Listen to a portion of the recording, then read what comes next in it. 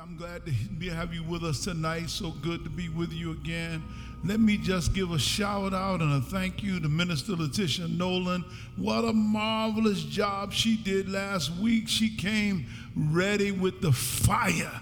She even had props in her hand that I think she just did a tremendous job. Thank you, Minister Nolan. And I want to praise God for her and also for her work in ministry. She'll be ministering to single mothers this weekend on Saturday. Hey, look on Facebook, look on the light and see how you can be a part of that wonderful ministry. Again, shout out to Minister Nolan for that wonderful word.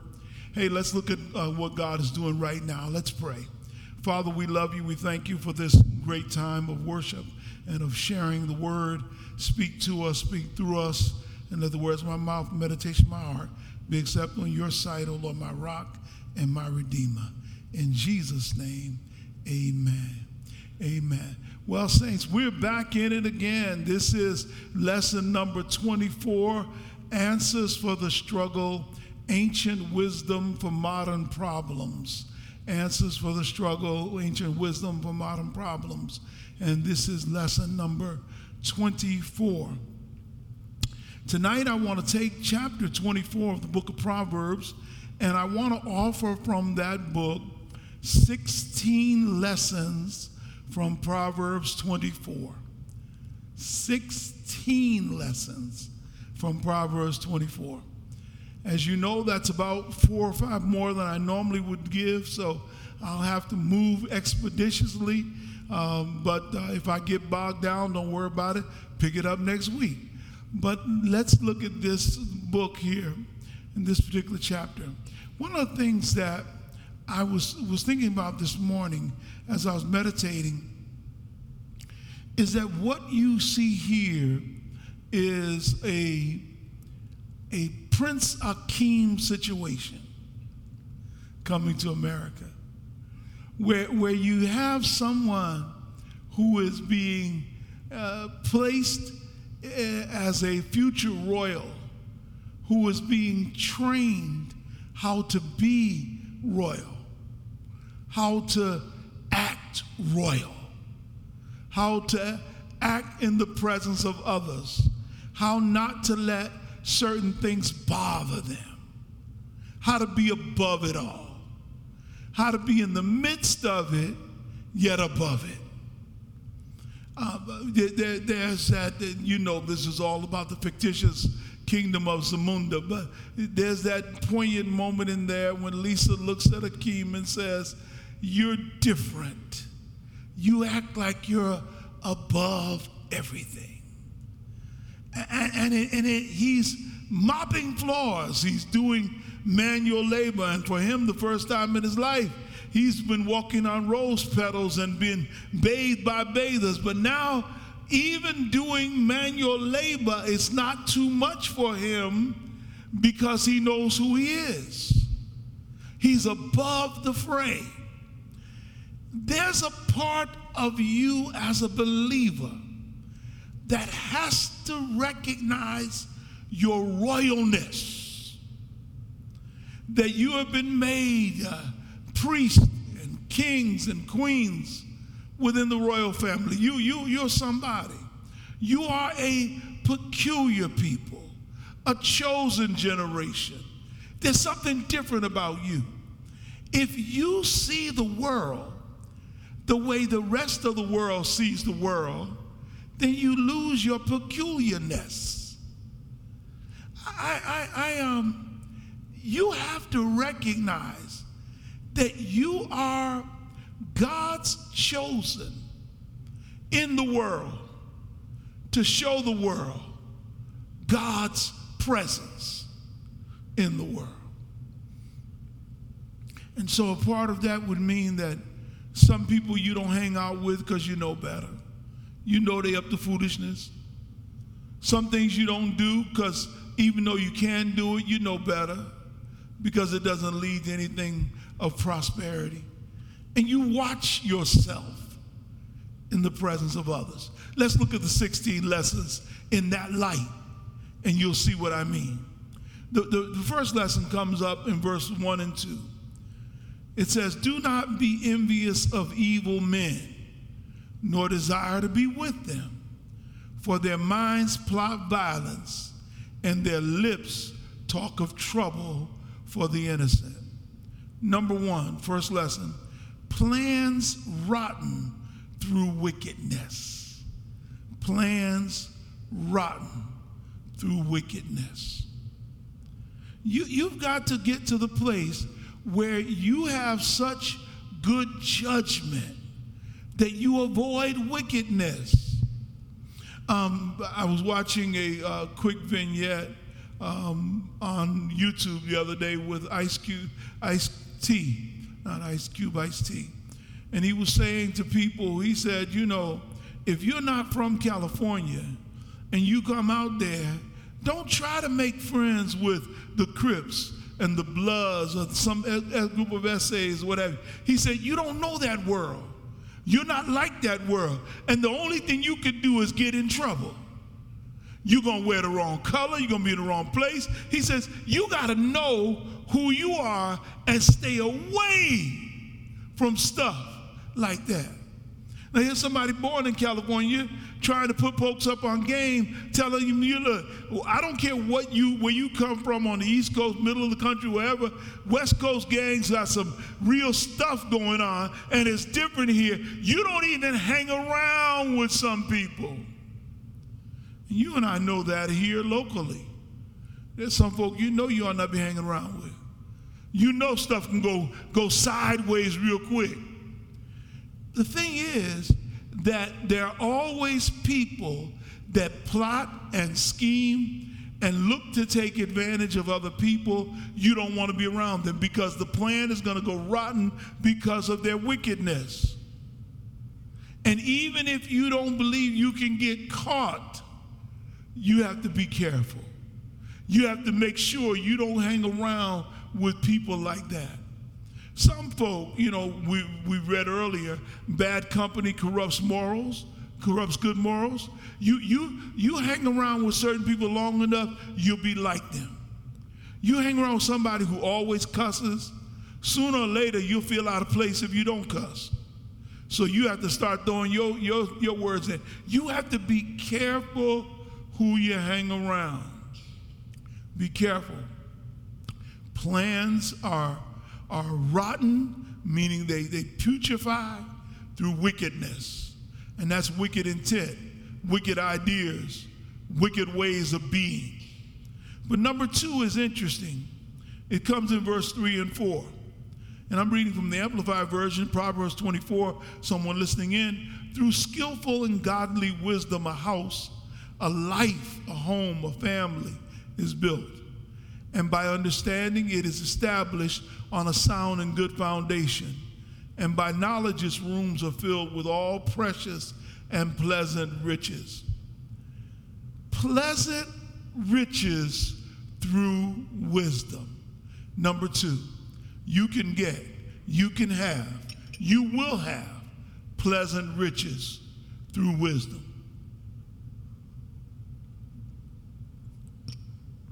Meaning that if I function in wisdom, I'm going to end up with a home. I'm going to end up with establishing a great family. I'm going to end up with trying to have nice things around me because my wisdom is going to channel me towards doing that which will establish goodness and justice and blessings as opposed to not being wise. So the wiser I am, the more I'm going to invest in my household, invest in building my family, invest in building my foundation. Number three comes in verses 5, 6, and 7. A wise man is strong, and a man of knowledge strengthens his power. For by wise guidance you can wage a war, and in the abundance of wise counselors there is victory and safety. Wisdom is too exalted for hardened, arrogant fools. He does not open his mouth in the gate where the city rulers sit in judgment. Number three, Power reserved through wisdom. Power reserved through wisdom. The wiser you are, the more you're going to understand that as you gain wisdom, as you gain knowledge, you also are gaining strength. It's not just pumping your muscles in the gym that's going to give you strength. It's not just doing good cardio, and you need those things. Amen. You need those things, but you got to know that the more wisdom you accumulate, the stronger you're going to become. But you also have to know the limitations of your individual wisdom. So I think I'm pretty smart on my own, but I realize the limitations of that because I see from one perspective. And even if I try to see from another perspective, that's jaded by who I am. So what he says to them is, even in your wisdom, don't go out making war without gaining wisdom. You have wisdom, but get more wisdom before you go and do anything outlandish. He says, in the abundance of counselors, there's victory and safety. So that if I'm getting ready to do something, I might want to check in. I might want to get some wisdom on that. I might want to say, okay, yeah, I know I've bought plenty of cars before, but has anyone else had any dealings with this dealership? Are they fair? Are they going to keep their word? Is there any integrity among these people here? Are they selling me a lemon? Did they just drag this car out of a lake somewhere, dry it out, put some new carpet in, and selling it to me as though had no damage to it? I'm not saying I wouldn't buy it anyway, but at least if I know I'm buying it that way and I start getting a major rusting problem, I shake my head and say, I knew I probably should have thought twice about that because it's been in water long. You have to recognize, wisdom says, I'm going to get wisdom and I'm going to make wise decisions. He said, but there's some people that have no business speaking around other people, and the best thing we can do for them is tell them to be quiet. He said they shouldn't even be speaking in front of those who are wise, who are sitting as rulers at the gate. So he says, it's not just that you ought to seek counsel, you ought to be careful of the counsel you seek. You know, if you and Pookie and Ray Ray been running together and y'all been sticking up, places and what have you, and now all of a sudden you trying to go straight, and you gonna ask Pookie and Ray Ray whether or not you ought to go straight? Well, their answer gonna be, no, we ought to go get this money. Well, you can't ask somebody that is 2 steps short of being a gigolo if you ought to stop running around. They're gonna be like, nah, man, you got to do your thing. Fire up while you can. It's not just get wisdom, it's get wisdom from people that can offer good wisdom and silence those that have none. I think I saw Mother Wiggins put on there a little while ago. She said, you be careful because birds of a feather flock together. So if you find the birds in your group all are low flyers, you flying with a bunch of buzzers, then you might want to change your group, because eagles have no reason to fly with buzzers. Let me preach a little while. You have to be careful of who you get wisdom from. Be careful of who you hang around. We go to number 4. Number 4 picks up in verses 8 and 9. It says, he who plans to do evil will be called a schemer or deceiver or deviser, rather, of evil. The devising of folly is sin, and the scoffer is repulsive to men.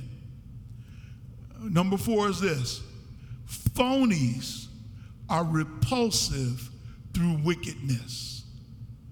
Phonies are repulsive through wickedness.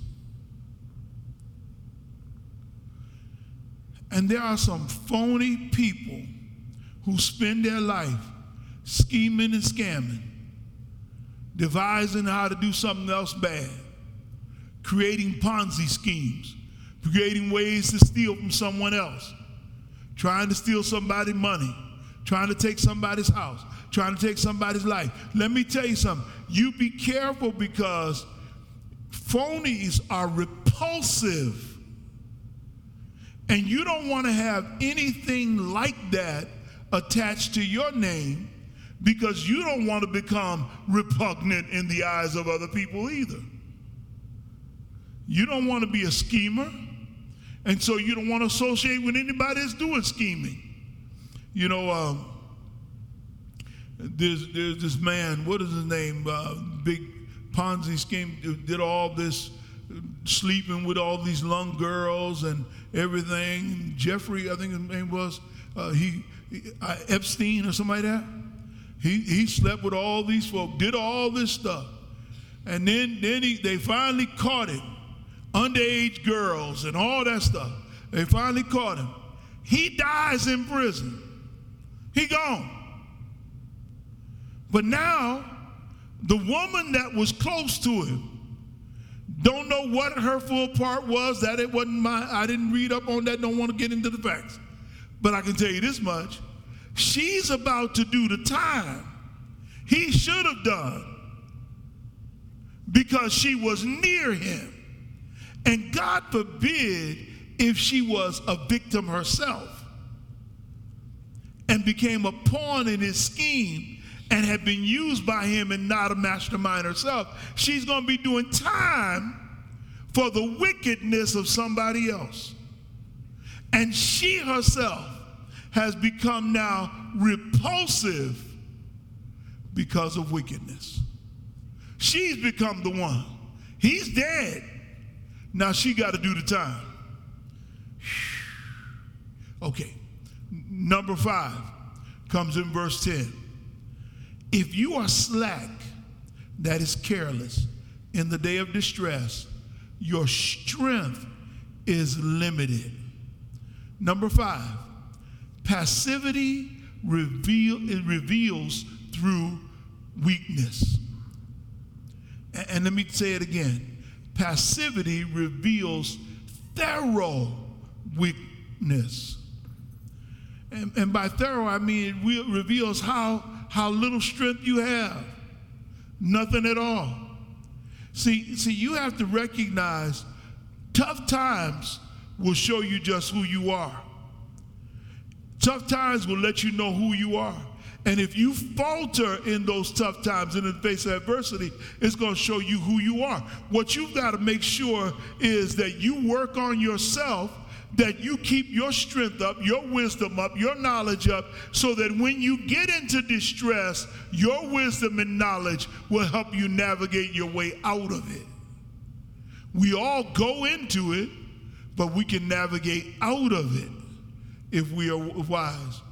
But if you sit back passively and carelessly and you don't do anything, you don't try to increase your knowledge or wisdom, I don't care how old you are, you ought to still be reading. If you don't want to sit down and read a book, at least read the paper every day. Keep yourself sharp. Keep up on what's going on. Watch the news. Keep gaining wisdom. Keep talking to others. I don't care if you're 8 or 80. Keep on doing it, because what you're doing is you're keeping and building your strength, and your wealth of knowledge grows, so that when the day of distress comes, you can work your way through it and not have it be revealed just how weak you really are. This one is interesting. Verse 11 and 12. Rescue those who are being taken away to death, and those who stagger to slaughter. Oh, hold them back from their doom. If you claim ignorance and say, see, we did not know this, does he not consider it who weighs and examines the hearts and their motives? And does he not know it who guards your life and keeps your soul? And will he not repay you and every man according to his works? So, number 6 is power rescues the weary. Power rescues the weary. Now, this is an important note. You don't want to have power of any kind and not use it to help others. There's some people who say the United States have no business getting involved in the Ukrainian situation. Oh, that's cute. So you're going to consider yourself the number one power in the world. You consider yourself the world power, and now you see another world power dominating a smaller country, running over their people, having phony elections, blowing up their houses and killing their women and children and raping their children, their daughters and their sons, and killing people and putting them in mass graves, 500 at a time. And you're going to sit over here in the United States and act like monkey I don't see no evil, hear no evil. No! You cannot consider yourself to have power and not rescue the weary. You cannot consider yourself to have power and not care about the African diaspora, the wars on the African continent. You cannot consider yourself to have power and not to have got involved in World War II and in the ending of the Holocaust. How could this nation sleep with itself if it wants to say it has power and is a world leader and allow the Germans under Hitler to kill millions of Jews and not go in there and take over and do something about it? Power rescues the weary. In case you ever wonder what your marching order is and who you ought to be, now, I'm going to tell a story way out of school. Y'all forgive me for this. I was young, and no, I can't claim that I didn't know Jesus because I knew Jesus. But I took this scripture a little literally. So when I was in high school, I kept seeing how big kids and mean groups would beat up on little kids. So I started helping the little kids out. Well, little kids is sort of a misnomer. The smaller students, I started helping out. And what I would do, you got beat up, or somebody was going to beat you up, people would call on me and I'd help them out. No, I ain't going to do that. Well, then I kind of realized that I was performing a service. So I printed up business cards, and y'all forgive me, I'm confessing it's good for the soul. I was young. I was very young. I was in high school. Now, that doesn't speak well of me, but I was very young. And so I printed up business cards that said, Big Ben's Hitman Service. And I passed them out to the little people. Hey, you got a problem? You come get me, I'll solve it. Now, that was horrible. But what I was trying to do was to help the weary. Now, y'all forgive me, I'm saying. Look, the point I'm making is that what you realize is that sometimes God puts you in a position to help others, and feigning ignorance may work with them, but it doesn't work with God. So you always, when you're in a power position, you always got to be asking yourself, God, what is my role here? What am I supposed to be doing now? How can I help now? What should I do now? Now I come from a very difficult neighborhood. There was one time I saw a guy who caught a woman on the porch and was trying to pull her in her house to rape her, and I ran up on the porch, no hitman service, nothing. I was a preacher, and I was probably about 16, 17 years old, ran up on the porch and threw him down and let her get in the house. He ran away. Look, I ran into a jewelry store during a robbery and stopped the robbery. Why? Because I could. Why do you do that? Because power, when you have it, should be used the right way. Now, you got to understand something now. I'm not telling you ought to get involved in every situation or every time something goes wrong, you ought to be in the middle of it. No. But what I am telling you is be careful, because sometimes God puts you in position to help and save someone, and you cannot simply shut your eyes and act as though they are not there and they're not in trouble. People ask me, and I told this story before. I went away. I was in college when that happened at the jewelry store. I left. I came back. My people were looking for me. They were trying to find out who was that guy who stopped the robber. And so I come back at a break, whatever, and they was walking through downtown. Someone caught me, said, "Hey, aren't you that guy?" I said, "Oh, that's no big deal." He said, "Well, the guy wants to meet you. He wants to say hi to you." No joke, no joke. Went in. He said, "Man," he said, "I know it's you. I know it's you. I've been looking for you." And it'd been months since that had happened, because it happened during the summer. I came back, like during Thanksgiving, Christmas time area. He said, "I've been looking for you. I really wanted to do something for you. Thank you. You saved me so much." I said, "Man, no problem. Glad everything worked out." And I went to walk out. He said, "No, I really want to thank you." And I said, "No, I'm cool." He said, "No, I really want to thank you." And the man looked at me. He looked at my wrist, and it was the first time I ever had gotten a piece of jewelry. He said, "No, you can't leave." He went over and looked in his jewelry box, in his drawer, and pulled out a gold chain and clipped it to my wrist. And he said, "Thank you. I want you to remember that people are grateful for people like you." Now, I'm not telling you that in any kind of braggadocious way or any kind of way about gifting. What I'm telling you is that when you do what's right, you may never know how God's going to bless you.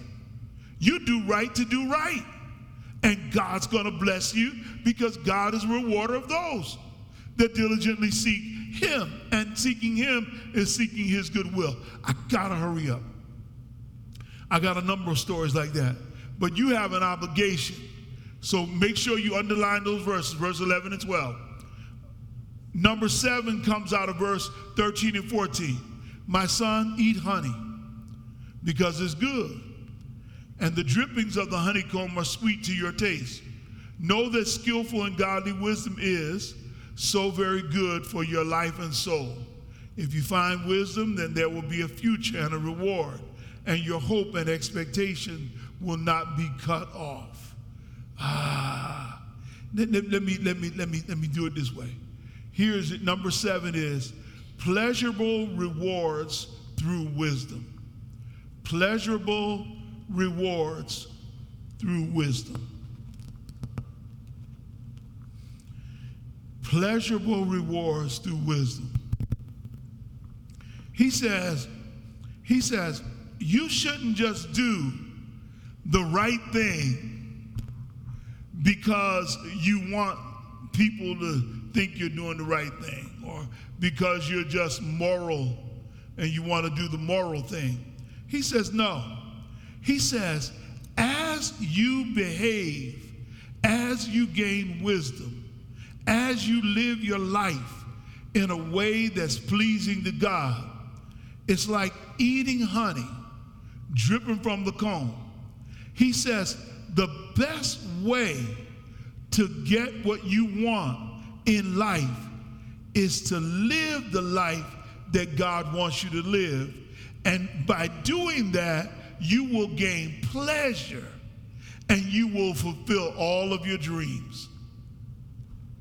Just by trying to do, what God wants you to do, just trying to live in a manner that pleases God, God's going to bless you. And so you ought to do right for doing right's sake. Not just because you want to take the moral high ground. You want to take it because you know that serving the Lord is going to pay off. You know that God's going to bless you. And after a while, you start feeling good about doing good. You start taking joy in blessing others. It feels good that you're able to help out. I know some of you got this testimony. You saw somebody that was falling, and you went and picked him up, and you got him back on the path, and you felt good that you were able to help them. You saw a student that was failing, and you said, hey, I know how to do that math. Let me help you a little bit. And then all of a sudden, they came back with a paper that said they went from an F to an A, and it just made you feel good. They didn't have to give you anything, wasn't no chain for your wrist or anything, but it made you feel good that you were able to do something for somebody else. You want to feel good about yourself? do something for somebody else. Do something for somebody else. Now, I told my story about my giving my wife that little breakfast on Saturday, which she received with the love that I was trying to extend it. Now, what you don't know is I gave it to her. She was still in the bed. I served her in bed. Breakfast in bed. But you don't know is I went back into the living room. I was just as giddy as could be. I got her that time. I didn't know she was back there looking at it like, Lord Jesus, help him. He could have toasted the bread or something. I used to cook. I've lost my skill. I got to get my touch back. I'm going to do it again. I'm going to try it again. But I felt good. I still do. You see, I'm still laughing. Look, number 8 comes out of verses 15 and 16. He says, do not lie in wait, O wicked man, against the dwelling of the righteous. Do not destroy his resting place. For a righteous man falls 7 times and rises again, but the wicked stumble in time of disaster and collapse.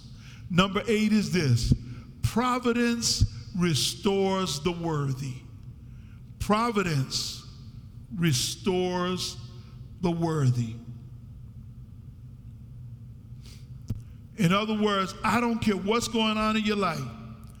If God is with you, you don't have to worry about what people do to you, because God's going to help you to survive. He says, a righteous man, though he falls 7 times, he's going to get back up again. What is that? Resilience. And the resilience in the text that is listed here says, look here, you keep getting up because evil cannot win. Evil cannot win. Good is always going to win over evil, even if evil folk try to do stuff to you, because God is always on the side, watch this, of the oppressed. God is always on the side of the righteous. And he says, I'm going to keep picking you up. I'm going to get you up again. We're going back at it again. You can plot and scheme. You may even knock me down. That's all right. I'm getting back up again. Verse 17 and 18 gives us number 9. Do not rejoice and gloat when your enemy falls. Let me say it again. Do not, I got to say this to my Cowboy fans who have sent me notes since the game last night, who actually sent me condolences notes since the game last night, telling me how bad they felt since the Cowboys had beat the Giants. Y'all listen. Do not rejoice and gloat when your enemy falls. And do not let your heart be glad in self-righteousness when he stumbles, or the Lord will see your gloating and be displeased with you, my dear brothers, and turn his anger away from your enemy. Number 9, y'all know I'm kidding. Number 9 is pity the ruination of the wicked. Now, I got to be serious for a minute. Pity the ruination of the wicked. You know, I know people do bad things, and it's easy to sit back and gloat. But you've got to know the difference between justice and revenge. You've got to know the difference. You want people to get their comeuppance. You know, you take R. Kelly and some of the things he's accused of and now has been convicted of. You want him to deal with whatever he got to deal with. But don't sit back and gloat. I pity him. I look at him and I say, how hard is it going to be to go from private jets, great hotels with expansive rooms, to a 6x6 cell for what may be the rest of your life? I pity you. I pity them. So you don't want to look at even your enemy, when they fall, you don't want to look at them and gloat over it. You getting what you deserve. You getting your comeuppance. I told you, you mess with me, you going down. Yeah, no. You even when they're getting their just dessert, you want to look at them and say, man, it don't make no sense. It didn't have to be that way. It should have been that doesn't make any sense. You understand what I'm saying? Because you're better than that. You're better than that.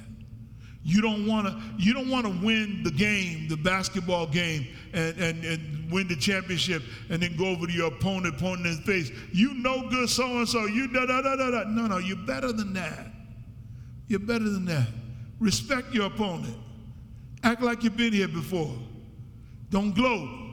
Because, see, God could take the hand of mercy off of you, and instead of it being him, it'd be you. Because in every situation in your life, you can look at it and say, there before the grace of God go I. Number 10, I'm going to make sure I get there. Number 10 is in verse 19 and 20. Do not get upset because of evildoers or be envious of the wicked, for there will be no future for the evil man. The lamp of the wicked will be put out. Now, this I want to make clear. Number 10 is this. Peace is the realization of the worthlessness. Of worthlessness. Peace is the realization of worthlessness. This requires a little explanation. What this simply means is this. You see somebody prospering. Say they're hustling. They're making money. They out there slinging on street corners. They're making fast cash. They're robbing. They're making money. You up there mad because you don't have none, or you have just enough to pay your bills. What the text says is, don't you dare get upset over that. Your peace is in knowing that what they're doing is worthless. Your peace is in knowing that you can drive down the street and never have to worry about riding dirty. Gonna catch me riding dirty, gonna catch me riding dirty, gonna catch me. Well, I never have to worry about riding dirty. You can sing Jay-Z's song, 99 Problems, but ain't one. You can sing it and really realize that you don't have anything in the car that the police dog can get. Oh, you didn't know that was what that song was about. Song's about drugs. You can ride in your car and know you have to worry because why? You know you're living right. Your peace is in the realization of the worthlessness of evil, even if it seems to prosper temporarily. The text says, because they have zero future, no future, and it won't be long before their lamp will be put out. Won't be long. Won't be long. That's going to come up again. They're going to be messed up, tore up from the floor up. So you have peace, recognizing, hey, I may not have as much as you have, but at least I got mine honest. I don't have to worry about nobody coming in my house, taking my little bit of nothing, because I know I paid for it. There's nothing in here stolen. Everything got paid for with money, and real money, cash money, money I earned, hard-earned money. Okay, it may not be like your big whatever, but guess what? When I go to sleep at night, the only thing I have to worry about is what I'm going to dream about. I ain't got to worry about nobody looking for me. I ride down the street, I don't have to be looking around the corner to see where Popo is. I don't have to ride down the highway looking for the state trooper, wondering if he's going to pull me up. No! Your peace is in the realization of the worthlessness. Yeah, you got it, Sherry Ann. You got it, Sister Augustine. Listen, number 11 comes in verses 21 and 22. My son, fear the Lord and the king, and do not associate with those who are given to change of allegiance and are revolutionary. For their tragedy will rise suddenly, and who knows the punishment that both the Lord and the King will bring on the rebellious. Number 11 is this: partnership with rebels is worrisome. Partnership with rebels is worrisome. You ask all those folk who partnered with the 45th president on January 6th and went to the Capitol to try to overturn the peaceful election results.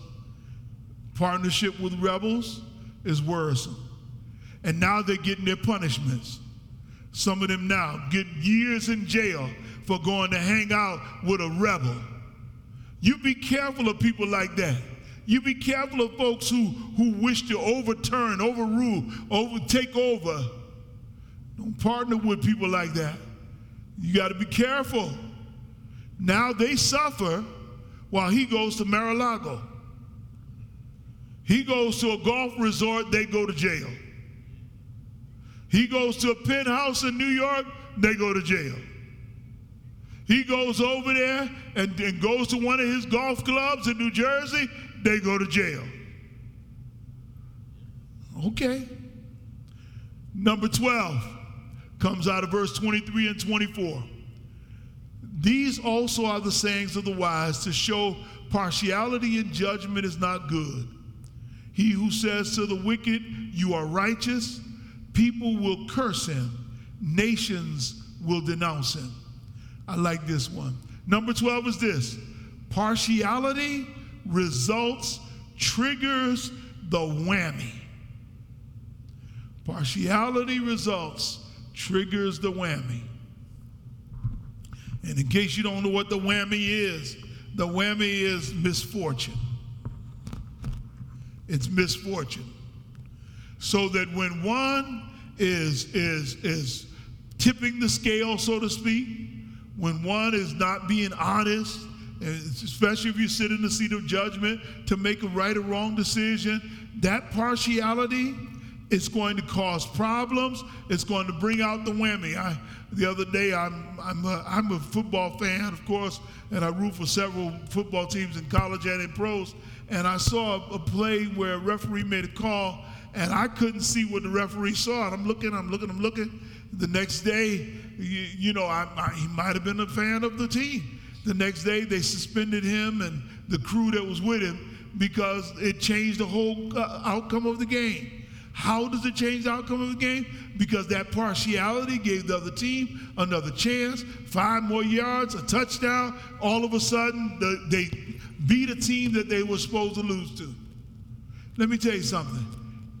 What happens is, because of that, it triggered the whammy. That referee might not work again. He may lose a good job. He may have repercussions on his regular job as a result of that. Because of what? Whatever partiality he had, it triggers something. That's why you always want to be fair.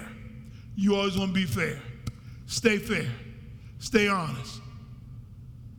But number 13, found in verse 25 and 26.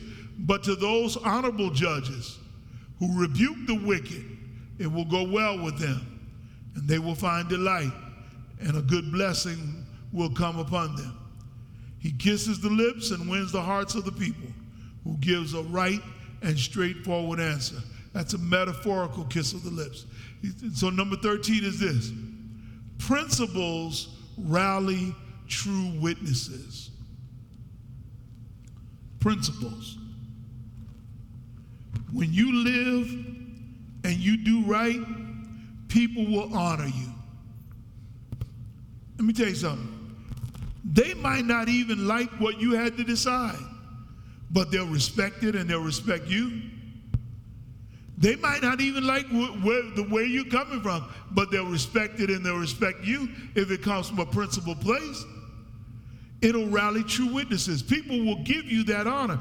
People disrespect and dishonor judges that do not function in honor, that do not function with principle. There's a problem. So whenever one functions out of one's principle, people will give you honor and will give you great respect, especially because you're giving forward straightforward answers. I gotta hustle. Verse 27 gives us number 14. Prepare your work outside and get it ready for yourself in the field. Afterward, build your house and establish a home. Number 14 is this: preparation is rewarded through wealth. Preparation is rewarded through wealth. Let me tell you something. If you do what you're supposed to do and you're not lazy, you tend your field, you do your work, you do what you're supposed to do, guess what? Wealth is going to come with it. Wealth is going to come with it. If you're lazy and you will not do the preparation outside of your house, you won't do what you need to do. In this case, it may be a field. In another case, it may be on your job. You won't do your part. Guess what comes with it? Poverty. I'll hit that later. Be careful. Number 15 comes in verse 28-29. Do not be a witness against your neighbor without cause. Do not deceive with your lips. Speak neither lies nor half-truths. Do not say, I will do to him as he has done to me. I will pay the man back for his deeds. Number 15 is this, and y'all got to get this one. It's a hard one, but it's a good one. Number 15, planning revenge is temptingly wrong. Temptingly wrong. It's tempting, but it's wrong. You know, sometimes people do stuff to you, and you know you want to get them. You know you got a chance to take them out, knock them down, ruin their life. You want to pay back, eye for an eye, tooth for a tooth. You want to go right straight to the Hammurabi Code. But you know, if we go eye for an eye, tooth for a tooth, everybody be around here blind and snag a tooth. Listen, you can't, don't worry about paying folk back.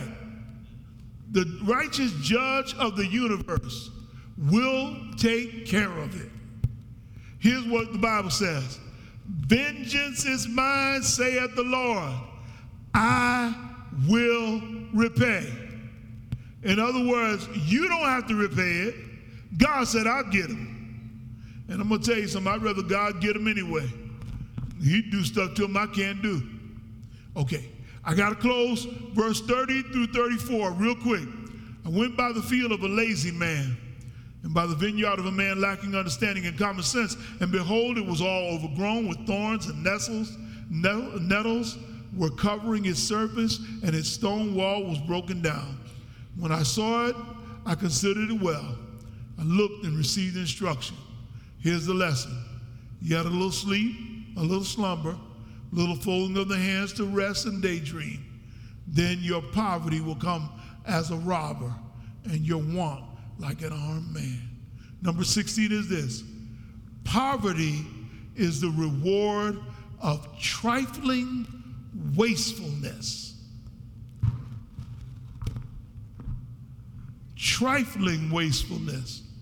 And I said trifling on purpose. Why do you say trifling? Because everything to create wealth was there. Everything to create wealth was there. You've got land.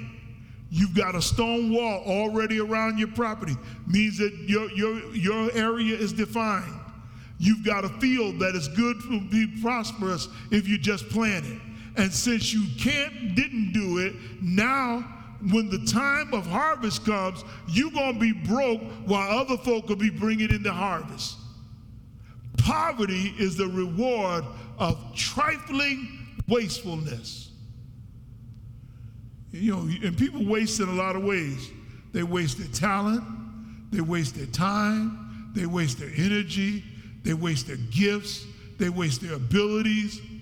Look, if you will do your part, money's going to come. Money's going to come. People think that money comes when you have the particular job or this, that. No. If you do what God has made you passionate about and gifted in, money's going to come. Money's going to come.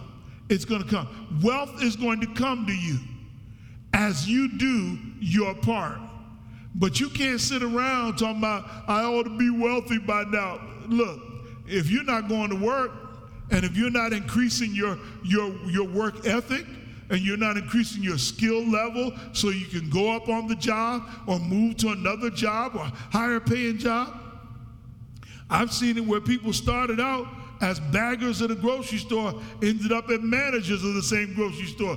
Went from the salary of a bagger to the salary of a manager. You got to decide what you're going to do. And if you waste the opportunities, poverty is the reward of trifling wastefulness. Opportunities always abound. We got to take advantage of them.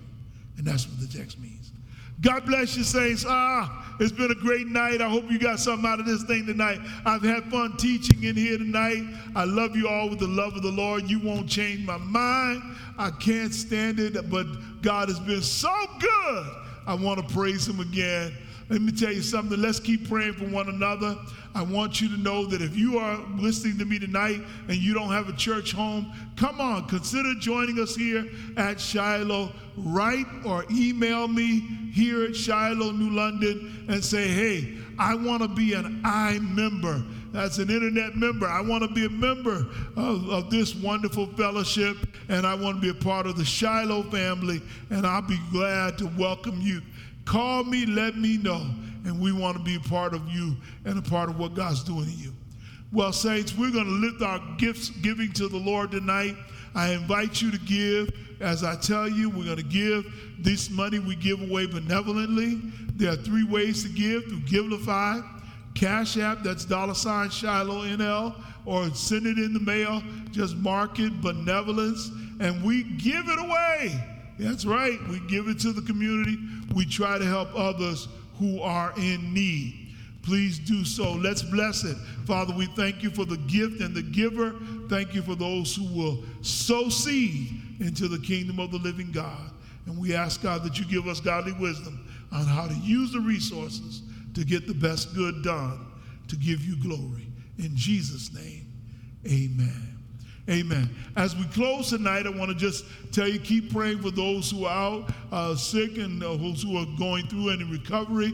We'll continue to pray for Brother Dennis and Sister Alyssa and their wonderful caregiver.